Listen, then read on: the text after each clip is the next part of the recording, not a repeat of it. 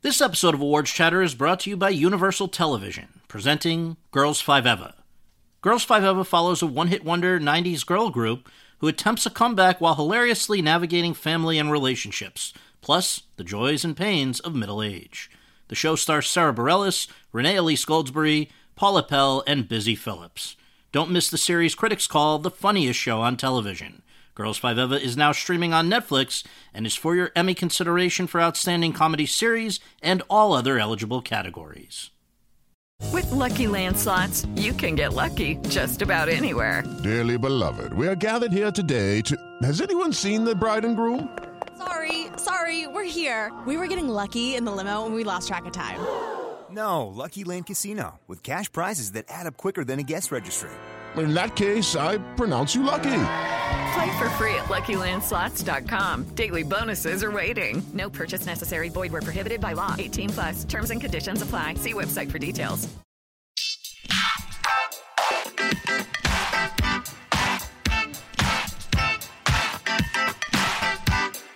Hi, everyone, and thank you for tuning in to the 238th episode of Awards Chatter, the Hollywood Reporter's Awards podcast. I'm the host, Scott Feinberg, and my guest today is universally regarded as one of the greatest stage and screen actresses of her generation, and indeed of all time, Glenn Close.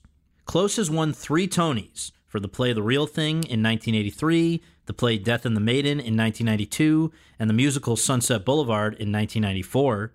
She has won 3 Emmys for the TV movie Serving in Silence, the Margaret Kammermeyer story in 1995, and the drama series Damages in 2008 and 2009, and she has accumulated 6 Oscar nominations for 1982's The World According to Garp, 1983's The Big Chill, 1984's The Natural, 1987's Fatal Attraction, 1988's Dangerous Liaisons, and 2011's Albert Nobbs, but she has yet to take home that little gold man, making her the most nominated living performer, male or female, without a win. But that could all change just a few months from now, thanks to Close's remarkable performance in Bjorn Runge's The Wife, which Sony Classics acquired out of the 2017 Toronto International Film Festival and began rolling out in theaters on August 17th. For her portrayal of a woman who begins to reconsider her life choices after her husband of many decades is announced as the winner of a Nobel Prize in Literature, Close has garnered some of the best critical notices of her career, and awards notices will almost surely follow. Over the course of our conversation at the Four Seasons Hotel in Los Angeles, the 71-year-old and I discussed a wide range of topics, among them how she emerged from a highly unusual childhood and wound up on Broadway, and how Broadway in turn led to her breaking into the movies, albeit at a later age than most, how she made up for lost time by resonating with critics, audiences, and awards voters in a major way right out of the gate. Indeed, she scored Oscar noms for her first 3 films, The World According to Garp, The Big Chill, and The Natural, something that only Teresa Wright and Geraldine Page had done before her, and 5 Oscar noms in a span of just 7 years, something matched only by Greer Garson, Bette Davis, Marlon Brando, and Meryl Streep. Why, at the height of her movie stardom, in the aftermath of Fatal Attraction, Dangerous Liaisons, and Reversal of Fortune, she returned to Broadway, and why, years later, she became the first major female movie star to become a regular on a TV series, first on The Shield and then on Damages, both for FX. And we should note that for the latter, she also became the first Best Actress in a Drama Series Emmy winner for a cable show. What it has been like for her getting older in this business, and how she has still managed to secure great parts and do standout work in projects like 2011's Albert Nobbs, which brought her Oscar nom number 6 23 years after number 5, and this year's The Wife, which could bring her Oscar nom number 7 and maybe even Oscar win number 1, plus much more. So without further ado, let's go to that conversation. Glenn, thank you so much for doing this. Appreciate it. We always go right back to the very beginning and ask, where were you born and raised, and what did your folks do for a living? I was born in Greenwich, Connecticut. My father's a surgeon, and my mother was a wife and mom. Yes. And I try to read up as much as I can, go back to some of the early interviews and stuff, and it sounds like you had a pretty unconventional early youth, certainly between the ages, I guess, of 7 and 22. And I just wonder if you can elaborate a little bit on what was going on in your life and how you think it shaped you. Oh, my. So we lived in backcountry Greenwich. So, I mean, we could have been literally in Iowa. We had my grandfather's farm that we ran around in. And when I was 7, my parents met this group called Moral Rearmament. And they were, I think, what you would call basically a cult group. But they were out to change the world. And they joined. And they sold our family home, and we went to live in various centers. Including in Africa, right? Well, Africa, it's complex. They were still in it when my dad first went to the Congo. It was former Belgian Congo, DRC now. During their Independence Day celebration, my father speaks fluent French, and he was a doctor, and he went with kind of a mission there. And then the mutiny broke out. And doctors were leaving, and he walked into the big hospital in then Leopoldville, now Kinshasa, and said, "I'm a surgeon, put me to work," and stayed there for 16 years. Oh, my gosh. Part of that, obviously, you were now back in the States, right? Yeah, I was back in the States still, and I finished high school and then went right into a youth group, traveled around the world for 5 years with that, and then it was after that that I broke away. And that was kind of like a folk music group? It was called Up With People. And what would you guys do? We sang songs, and we, had our little traveling outfits, and we'd run and be very enthusiastic. And, it was very conservative. It was the youth arm of Moral Rearmament. And I finally came to a point where I had to break out, so I went to college. Yeah, and so at 22, I know you start at College William & Mary, and I wonder if you can share, I guess that's probably a little older than many of your classmates there, right? Because they're probably starting 17, 18. But it sounds like the saving grace in a way was a guy, Howard Scammon. Yes, who was he? Yes, Professor Scammon. He was the head of the theater department. And I always knew that I wanted to be an actress from a very early age. I loved the early Disney films, and I wanted to knock on Disney's door and say, I could do that, and can I be in a movie? So I auditioned for the first play of that year, which was Twelfth Night, and I got cast, and for the next 4 years, he was my mentor. I read that there was something, I think, that happened maybe during your senior year where you caught a Dick Cavett interview of Katharine Hepburn. Yes. What was that about? Yes. I was painting scenery backstage at night, and there was a little television on, and on came Dick Cavett's interview, her only interview on television with Katharine Hepburn. And I was riveted. I was absolutely riveted. I always respected Hepburn. She seemed so much her own person, and I just loved, her whole body of work and everything. And I watched. And then something in me kind of penny dropped and said, if you want to do that, you do it. And the next day I went to the head of the department, Professor Scammon, Dr. Scammon, and he nominated me for 2 national organizations, URTA and TCG. And I got to the finals and ended up with my first job on Broadway in the fall. Wow. So really right out of school, you're heading to New York and on Broadway. I was going to go to L.A. I had been dating an actor who grew up as a child actor, and I was going to go to Peggy Furie's acting class, and I already had a fabulous little apartment off La Cienega. And then when I got that job, it really changed the direction of my life. I would have started out here in L.A. Some people go out into the professional world with a very clear idea, I'm going to be a stage actor or I'm going to be a screen actor. You were open to either? Yes, and when I got actually hired, that was where I went. And I think that was actually a great blessing to have my training in the theater. And I think it was 6 years before I got my first film. Well, it seems like your first show was in 74. And then 6 years later is the show that you were nominated for your first Tony for, Barnum, 1980. And in that time, you did 6 shows in those first 6 years.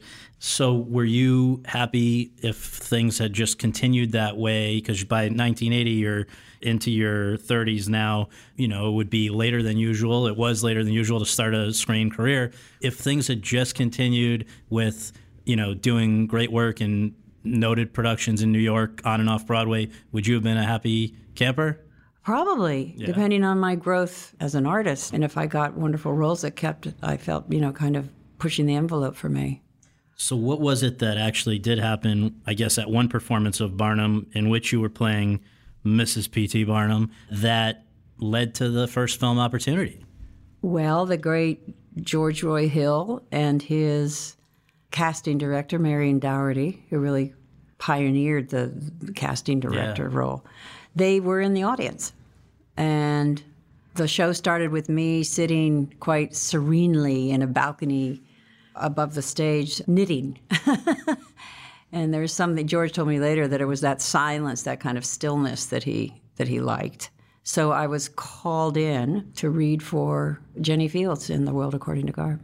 Had you also previously had one less pleasant interaction with a director? I read that you had maybe screen tested or something for one other filmmaker before that, and there was some commentary about, your face moves too much. My face is too live. Yeah.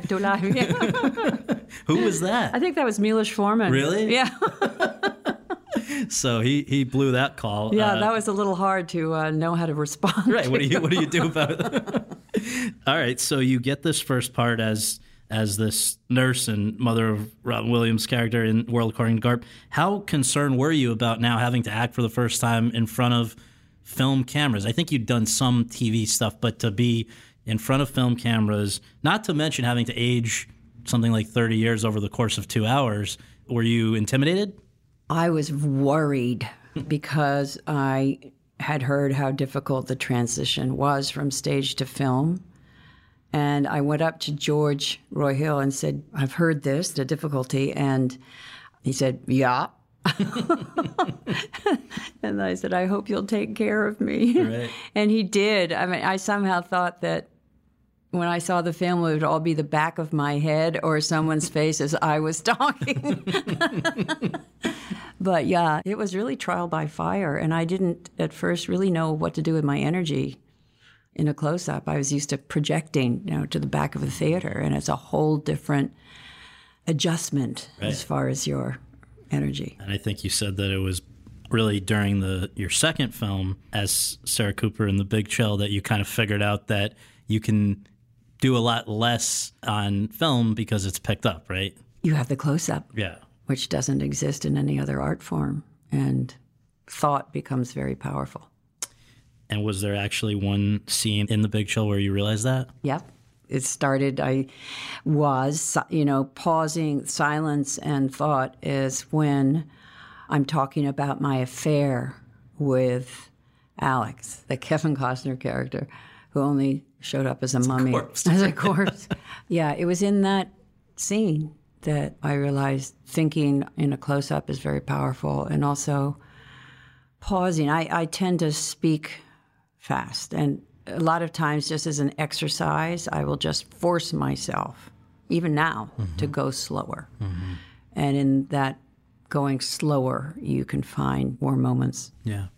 In between those two films, so somewhere in 82, I think, you did another off-Broadway show that I think you didn't initially get, but eventually did, and then would revisit all these years later. And that, of course, is Albert Nobbs. And I want to ask you, because it sounds like you also, from that frustrating initial audition, came away with an acting coach that you worked with until not long before his death earlier, I guess just 2 months ago. This is Harold Guskin. Harold Guskin. What led you to reach out to him, and what was his approach? I loved this story about a woman who was disguised as a man, as a butler in Victorian Ireland. But to go in and audition for a part like that, playing a woman disguised as a man, I did some sort of preparation, but I went in and I just felt I was terrible. So I stopped. And I said, I'm boring myself, so I must be boring you, and I'm just going to go home. My agent heard later that was the most interesting thing that had happened all day and asked me to come back. Meanwhile, I was not a good auditioner. I would try to keep myself on this knife edge. And if anything happened that things started slipping away, I had no ability to kind of bring it back. So I called up Kevin Kline, who was a friend, and because he had talked about Harold Guskin, this great, but he had actually gone to school with. So I called up Harold. I went in and he gave me some very simple things to do. I went back and got the part. And then 30 years later, made it into the movie. That's great, and we'll come to that. But I guess also people don't realize that somebody who is as, revered as an actor as yourself would still continue to work with a coach through it all. It's not like you're done learning at some point. No, I actually would use Harold, and I have to say I didn't use him terribly much in the last, I'd say 15 years or so. But where he was incredibly valuable for me is that I basically am a shy person. And the strange thing that happens when I'm confronted with a character like the Marquise de Merteuil, is that I get shy in front of that character. And so what I would do with Harold is force myself to speak out, to say things as that character until I would get over that shyness. Amazing. It's a strange thing. He was wonderful and sorely missed. Well, you were, in terms of your film career, even though you maybe started later than some, you made up for lost time quickly, because if you go back and look at it, first role, Garp, Best Supporting Actress Oscar nomination. Second role, Big Chill, Best Supporting Actress nomination. And by the way, in the same year when you got Tony win for The Real Thing and Emmy nomination for Something About Amelia. And then the third film role, The Natural, another Best Supporting Actress Oscar nomination. That one, I think I hope you're joking because you're undercutting your own contributions there, but you give a lot of credit for that to Caleb Deschanel. I do. Why? Because the iconic shot from that movie is when she stands up in the stands. Right. And they had designed this wonderful hat that the setting sun would shine through that gave me this kind of angelic glow. Right. And Caleb, they actually shot it when the sun was coming through the slit in the back of the stadium. It was very thought out. Yeah. And I think that helped a lot. Thank you, Caleb. Well, I think that whole concept, though, of seeing you as angelic or as an earthy kind of person based on these early characters was something that you maybe were a little frustrated by, right? Because I think that it's limiting probably if you want to show that you can do other things. And so I wonder how much that had to do with your being drawn to both Jagged Edge in 1985, where you played one of the first female lawyers that I think has shown up in popular entertainment. And then, of course, in Fatal Attraction 2 years after that, as a much sexier character than you'd been allowed to play up to that point, right? Yeah, I loved the character in Jagged Edge because I remember thinking that she was a very good lawyer, not such a good mother, And I was very much drawn to the fact also that Bob Loggia played this wonderful, crusty, cynical detective. It was a really winning combination. And then, of course, Jeff Bridges. But the thing that made me proud, Annie Roth designed some killer suits for that character. And there was one suit that I think of her as the iconic suit of the movie, was this beautiful navy blue suit with a kind of a pencil skirt and a white shirt. And it was the 80s, so the huge shoulders. But after that, the success of that movie, L.A. Law came out. Yeah. And Susan Day was just exactly like that character. And I thought, yes. You created the archetype. And I remember people saying they didn't know if a movie would fly with a woman, starring as a lawyer.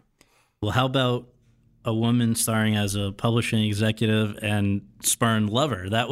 You were very enthusiastic about playing this part, but not everyone else involved with it initially was, right? You had to kind of win that opportunity. Well, thank God I didn't know how much they didn't want me. And Sherry Lansing has since written about it in her book, and I've read her accounting of it, and it's absolutely true. But I didn't know how much they didn't want me. When I read the script, my temperature lowered. I was cold when I finished it. I sat down and read it in one sitting. It totally grabbed me, but I wasn't sure about the rabbit. I thought that was over the top. And now it's a whole genre. And so I the kind of bunny let a few days go by, but I could not get it out of my mind. And I called my agent and said, I would love to play this part. And apparently Sherry and Stanley Jaffe was her partner. They were so sure that I was wrong, but they gave me an audition because of my past work. I had to fly out to L.A., and they didn't even meet me because they were so embarrassed that they'd have to say no.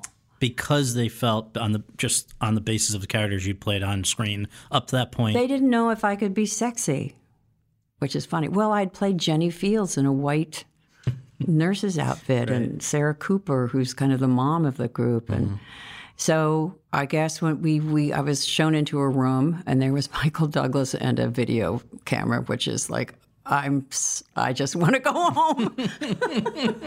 But you'd done something with your hair, right? Well, I had long hair at the time, and I'm really bad with my hair. So I didn't know. I'd put it up, and then I put it back in a ponytail, and then I said, fuck it, I'll just go wild, So it was really my own hair, and I think that was probably good as well. But it was after we had been working and putting things on tape for a while that actually Adrian called them down the hall and said, we got our... The rest is history. Our Alex. You said that at least around that time, it was the case that you had prepared as much for that character as any up to that point, which I think included meeting with psychiatrists. And I just wonder what insight they were able to give you about that character and what, in hindsight, you're maybe surprised they were not able to tell you about that character. Because a lot of our attitudes about mental health, which is, I know, an important cause of yours outside of film, they have evolved since then. Very much so. I mean, it's astounding to me thinking back. I went to 2 different psychiatrists. I gave them the script, and I said, I want to know, number 1, is this behavior possible? And number 2, if it is, why? What would create it? No mention of possible mental disorder or something that would have triggered something. I have since learned that it has been used in psychiatry books as an extreme example of borderline personality, but that's triggered by something. So what we came up with and what I was playing was a character who had been incested repeatedly over a number of years from a very early age by her father. And there was a lot of ambiguity about her father, but of course it's just hinted at.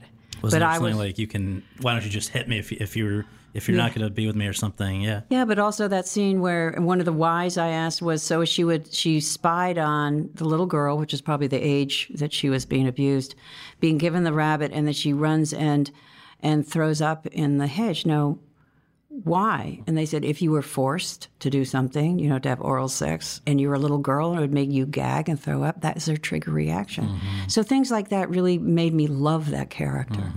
So that's who I was playing. Well, and as a result of coming to feel protective of this character, and I guess you've said you have to kind of see things through their perspective in order to play them authentically, but in this case, it was because you'd come to feel protective of her in a sense that you were fairly pissed off when they wanted to change the ending. How did that all come about? I couldn't believe it. I thought they were joking. Because this is 6 months after it's in the can. 6 months. Luckily, I hadn't cut my hair. I think Stanley Jaffe called me up and said they were going to change the ending because in testing it, the audiences were so upset by Alex's behavior that having her kill herself wasn't enough of a punishment. Because she was framed, she had sort of framed. Yeah, and well, she didn't know that she killed herself and his fingerprints were on the knife. So he was sent to jail. And people don't want beautiful Anne to be left and Michael to go to jail. Right. So instead they say to you, what do they want from you? Well, there was kind of nothing was on the page. I didn't have anything to read. And I refused. For 2 weeks, I refused. I said, I won't do it. She's not a psychopath. She's somebody, who needs help. And it was pretty tense. It was pretty tense. And I remember I actually called up Bill Hurt. And I don't know why I called up Bill, but I said, this is happening, and I feel like I'm totally betraying the essence of this character. What shall I do? And he said, well, you've made your point. You've made your point. And if they, if you want the movie to be released. You got to go along with it. So I did, under great duress. Yeah. Are you pleased with how it all turned out?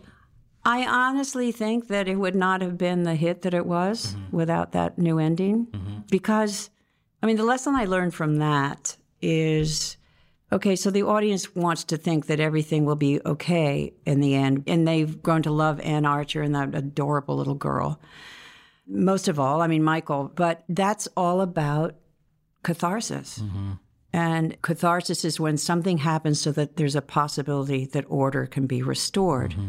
And in Greeks and in Shakespeare, it's bloodshed.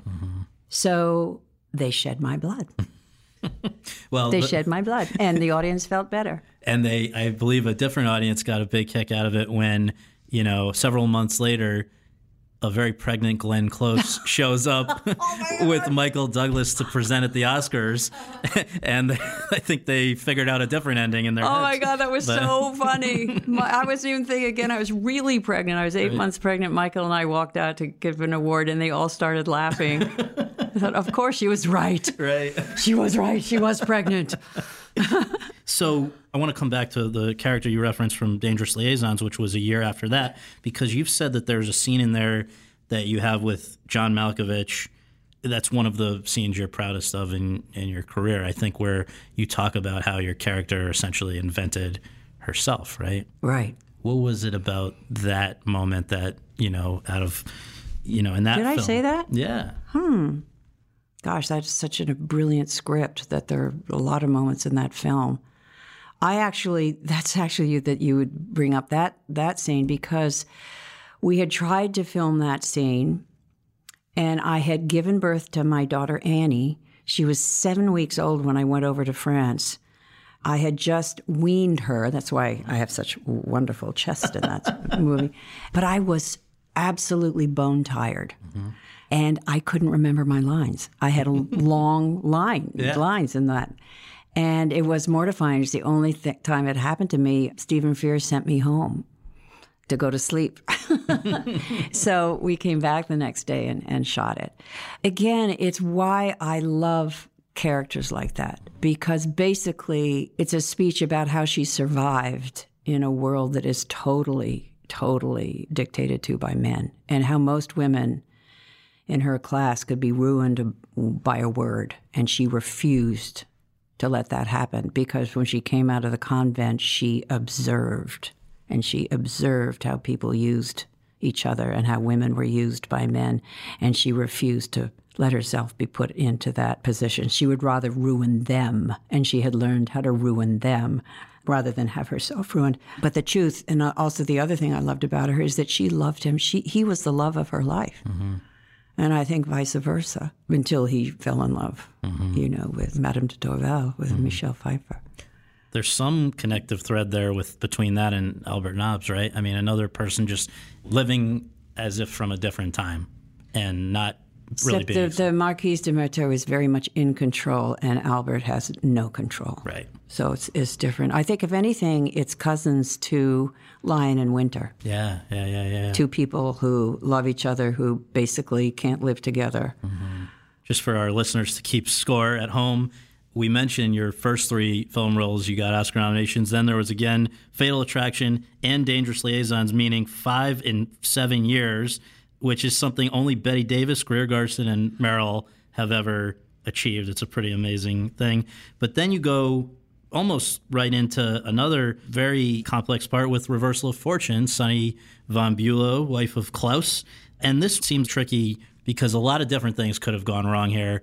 And you've talked about the fact that maybe not written with as much detail as certain other characters. You had to really kind of put your own spin on that one, right? Brilliant script by Nick Kazan. The fact that someone in a coma narrates the story, just wonderful writing. So I knew I wanted to do it. What I found difficult is that Sunny von Bülow at the time was still alive in Presbyterian Medical Center, surrounded by flowers and Persian rugs and the best care possible. And everyone was incredibly protective of her. So there was nobody who was an intimate friend of hers or even, an acquaintance who would talk to me about her. So as brilliant as the script is very much from the man's point of view. But it was a great character. And I took it, there's certain scenes that you look forward to. I love the scene. I don't think she has any lines where she has her dark glasses on. She's eating ice cream and smoking a cigarette. Yeah, as a diabetic. Yeah, killing herself in plain view. Right. And also I had my beloved Jeremy to play with. Yes, Jeremy Irons. You did something at that point in your career when things were as hot as they could be in Hollywood, of course, and you chose to go back to Broadway not long after those films that we've just been talking about to go and do 2 different Broadway productions that both turned out very nicely, Tonys for both, and wonderful. The play Death of the Maiden in 1992 and the musical Sunset Boulevard in 1994. What drove those decisions to go and do those? I mean, people talk about always as actresses get into their 40s, they find fewer choice roles or whatever. That didn't seem to be the case for you. You were plugging along, and then when you came back, continued to do so. So was it just that there was something about those particular opportunities in Broadway that were just irresistible to you? Working with Mike Nichols. Yeah. You don't turn that down. Right. And we had been together in The Real Thing. Mike, as everyone knows, was a genius. And it was an intriguing play. I played a woman who had been tortured in South America, and she thinks one day that she hears the voice of her torturer whose car has gotten a flat tire, and the husband goes to the... and I was working with Gene Hackman and Richard Dreyfuss and Mike Nichols. But it's really funny that because I remember, I think even in print, people saying, oh, too bad she can't get jobs in film, so she's coming back to theater. Look what people are doing now. And I always have said, the English do it, why don't we? Why isn't it accepted to go that between you them? Can go back and forth because it's all part of your craft? But I remember that. I remember that very clearly. But it was a great workout, that play. It was really hard. Yeah. But to spend time with Mike and just spend 6 months with Richard and Gene, who are 2 of our great actors, And then for Andrew Lloyd Webber, Sunset Boulevard started in L.A., and I think what people maybe didn't realize, because you had not really been seen singing since becoming famous in films. So I think a lot of people were surprised to find that you could more than hold your own as a singer on eventually on Broadway with that as well. Was that kind of exciting to get to deploy that skill for the first time again, now that people were really aware of who you were?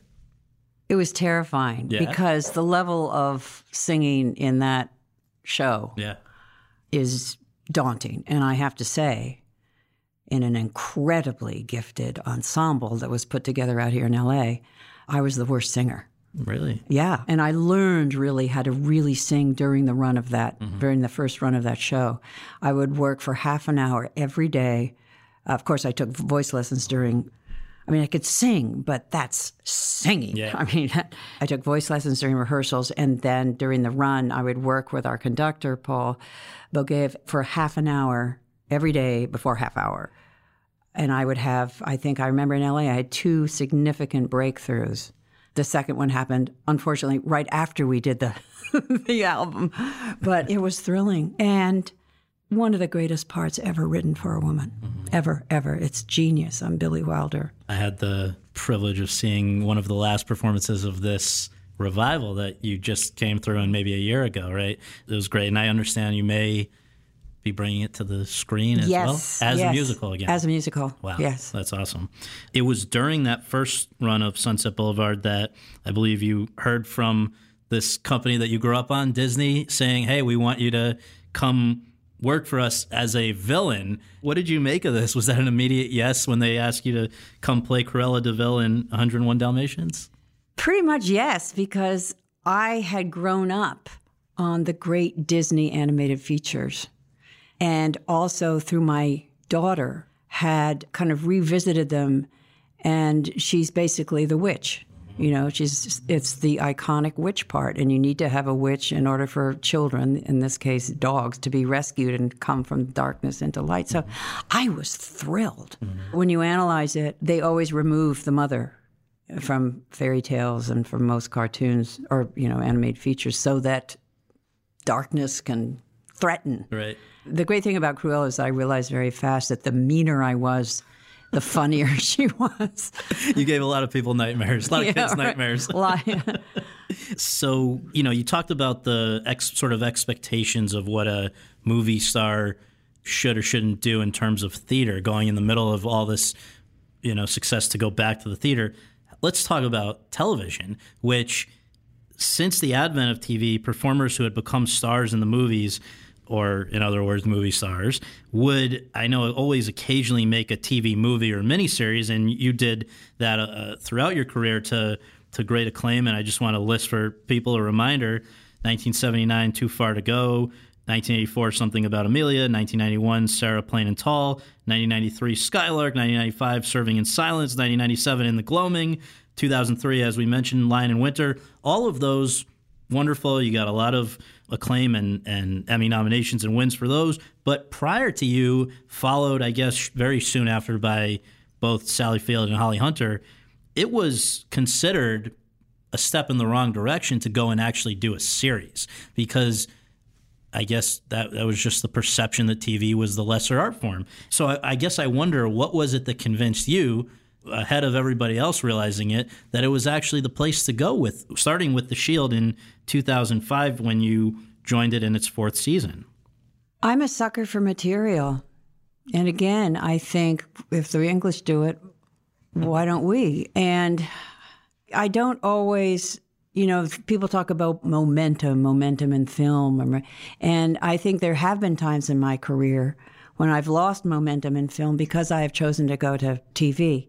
But I've always believed in television, from the very beginning. Yeah. But it had to do with material and great writing and a good team. So The Shield was a fantastic experience, great writing. So then you had a short gap of, I guess, 2 years before you decided to come back and do Damages. Damages, yeah. And it was because of The Shield. It was FX. I love John Landgraf. Because your initial inclination was to turn it down, right? So how did The Shield, John Landgraf, the head writer, and the guy who was the head of FX at the John was, I think, head of production. The guy was Peter Liguori, yeah. Peter Liguori. They all three came to my little apartment in the Village to convince me to do The Shield. Mm-hmm.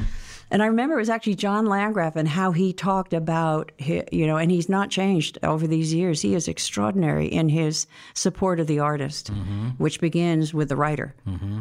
And it was really largely because of what John said that I would do it. So when they came back to me for Damages, again, it was an extraordinary pilot script.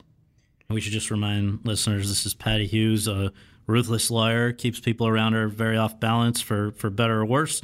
You were on from 2007 to 2012, the first 3 seasons on FX and then DirecTV. The fact that you went back to do Damages after doing The Shield would suggest that you were not deterred by the fact that, I guess it seems that doing a TV series is inherently very different than doing a theatrical production or a film, in that you have no real idea where your character or the story is going, right? That's true, yeah. Did that shake you at all? I was very nervous about it. I had never done anything like that. First of all, you sign your life away for potential 6 years. Right. And our writers, I just said to them, Todd Kessler being the head writer, just don't betray me by writing one thing and then 3 episodes later reading the complete opposite. And they never did. It was extraordinary. Again, I went for the material. If I had 3 fantastic movie scripts, I would have done that, but I didn't. Yeah. And the wonderful thing about that is I just, I thought it's worth the risk. Mm-hmm. It's just worth the risk. Somehow in the middle of that run, you also managed to finally realize this goal of 20-something years of bringing Albert Nobbs to the screen. I think you also co-wrote and produced the adaptation. Again, this is a woman living as a man in 1800s Ireland. You're now going back to a character 30 years after first playing her. I mean, that's got to be an interesting experience to return to a character after that many years. Yeah. Were you different? Was it different? Oh, totally different. Yeah. Totally different. I mean, I'm glad that it actually didn't happen until later. So when Bonnie Curtis and I'd met her doing The Chum Scrubber, and she's a wonderful producer. Mm-hmm. And I gave her the script and said, I want to film this before I die. So we really clicked, and that was 5 years when I gave her the script and when we actually ended up making it. I had bought the rights and all that kind of thing to develop it. But anyway, I didn't know whether I was still right to play the part. I believed in the story, but I didn't want it to be a kind of ego trip thing. I had to convince myself that after all these years, and I'd done it in 74, I think. Was it that far away? I think 82. 82. Yeah. Okay. So what I did is Rodrigo Garcia was on as the director, and Matthew Mungle is a great friend of mine, he's a great special effects artist. And I called Matthew and said, could you have a whack at making me this character?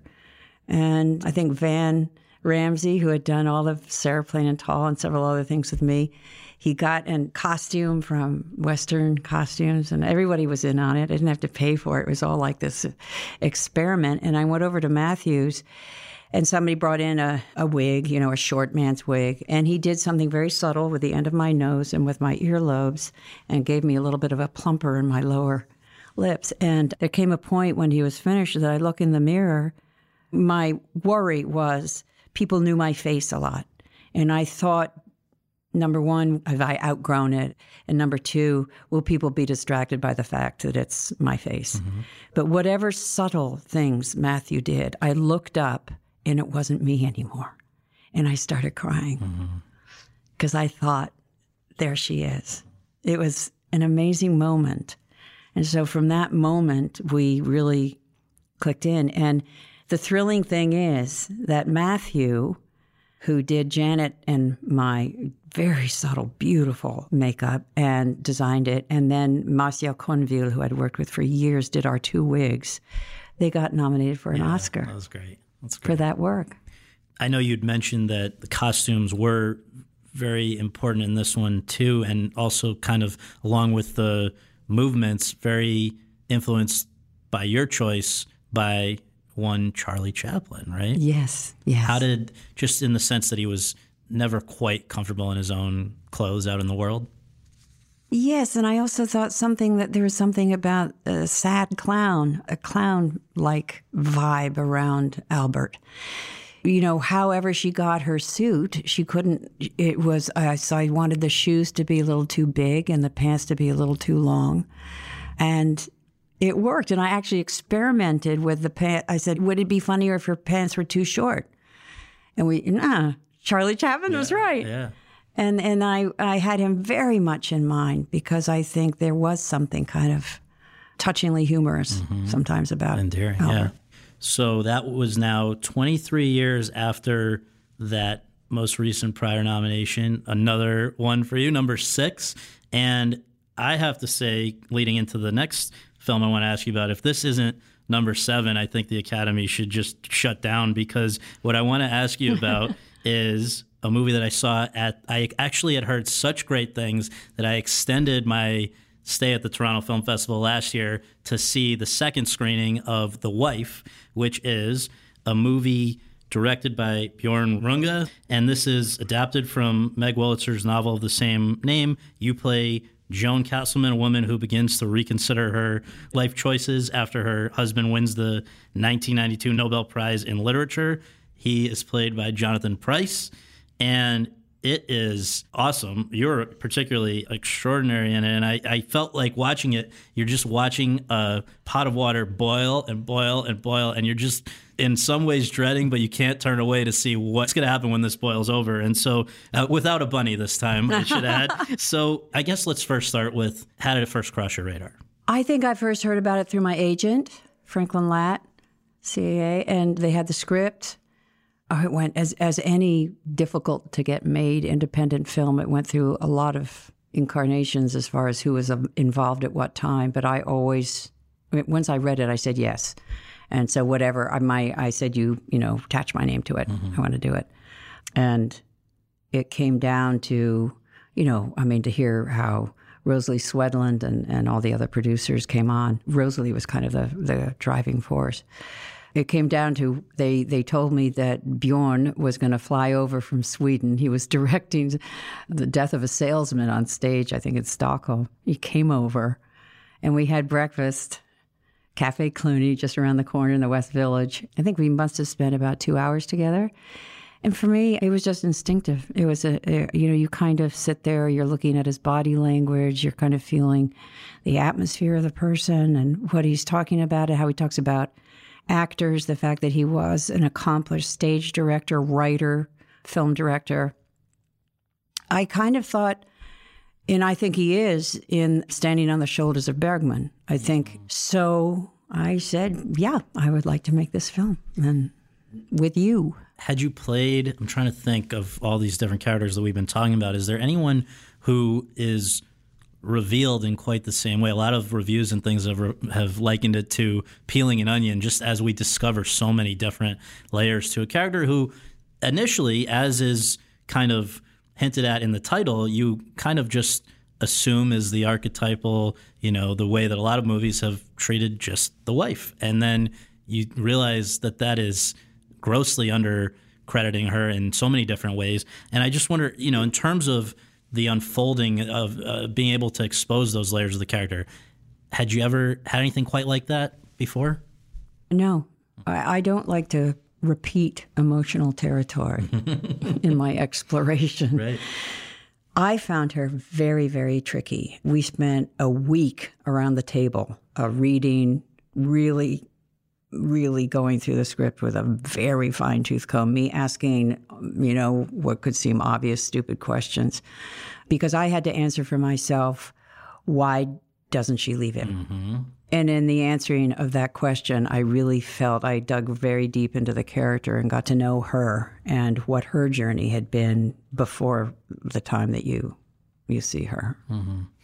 I want to ask you about something that I referenced in my little write-up after seeing it in Toronto.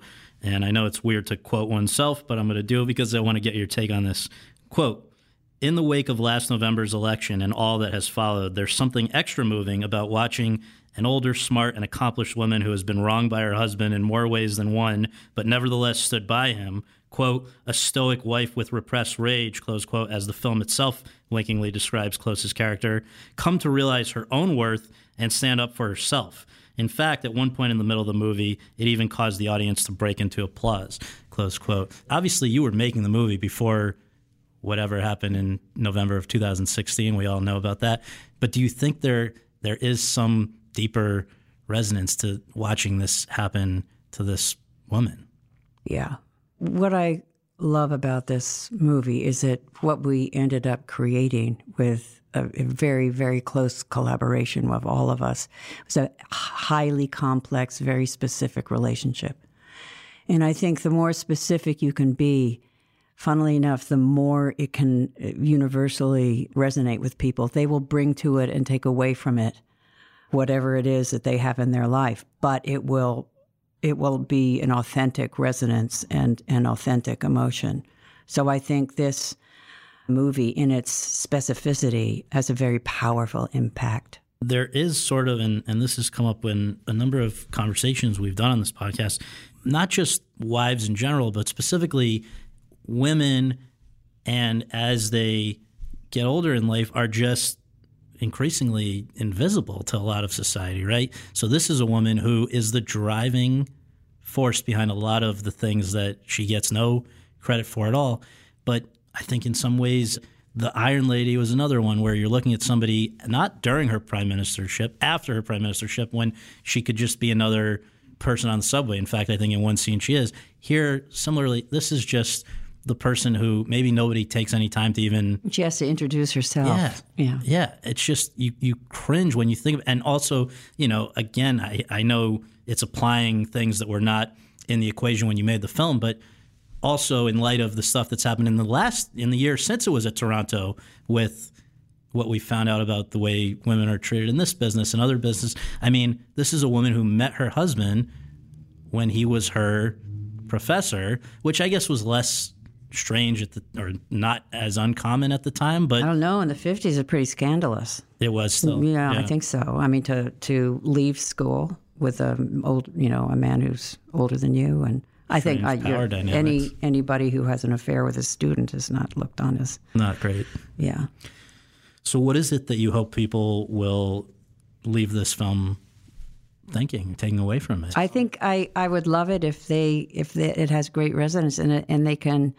It'll engender real self-reflection and conversation, especially for women, for them to try to assess, are they fulfilled? Are they fulfilled as individuals, as humans? Would you have urged her to handle things differently than she did? That's why I say it's a very specific story in a specific time, because she came of age in a time pre-feminism. And she was following in the pattern of what was expected of women. So she fit herself into that. She, in one way, was fulfilled, but in the other way, I think has huge guilt. About essentially betraying herself. But certainly she has guilt about her children, specifically her son, who's having such a hard time, and the basic dishonesty.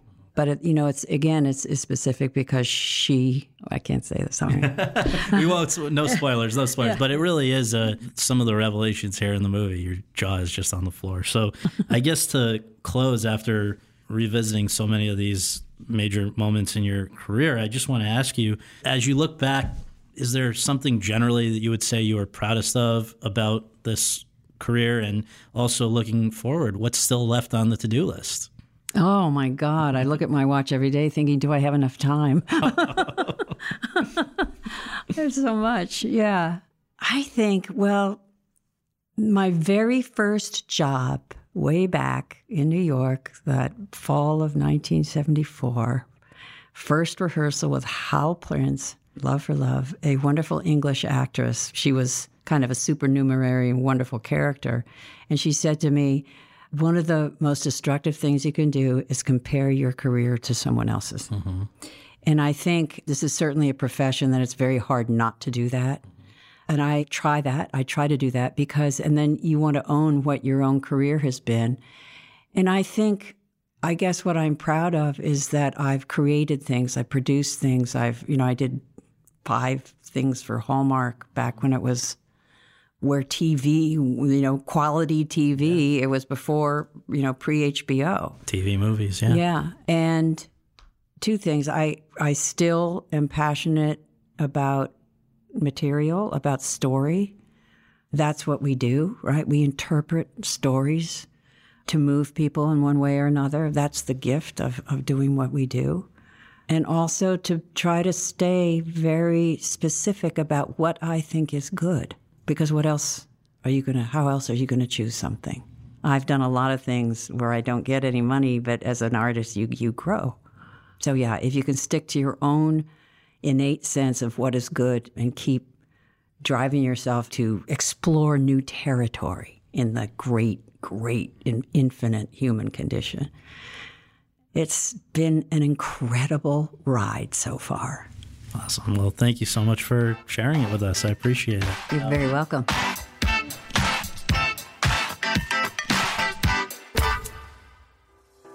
Thanks very much for tuning in to Awards Chatter. We really appreciate you taking the time to do that, and would really appreciate you taking a minute more to subscribe to our podcast for free on iTunes or your podcast app, and to leave us a rating as well. If you have any questions, comments, or concerns, you can reach me via Twitter at twitter.com/Scott Feinberg.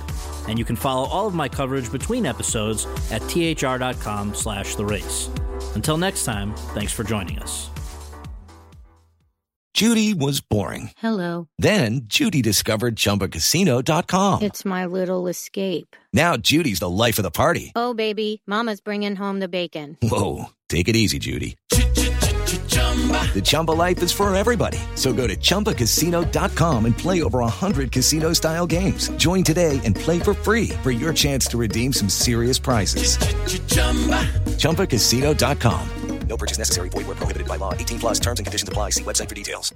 Step into the world of power, loyalty, and luck. I'm going to make him an offer he can't refuse. With family, cannolis, and spins mean everything. Now, you want to get mixed up in the family business. Introducing The Godfather at ChumbaCasino.com. Test your luck in the shadowy world of The Godfather slot. Someday, I will call upon you to do a service for me. Play The Godfather now at ChumbaCasino.com. Welcome to the family. No purchase necessary. VGW Group. Void where prohibited by law. 18+. Terms and conditions apply.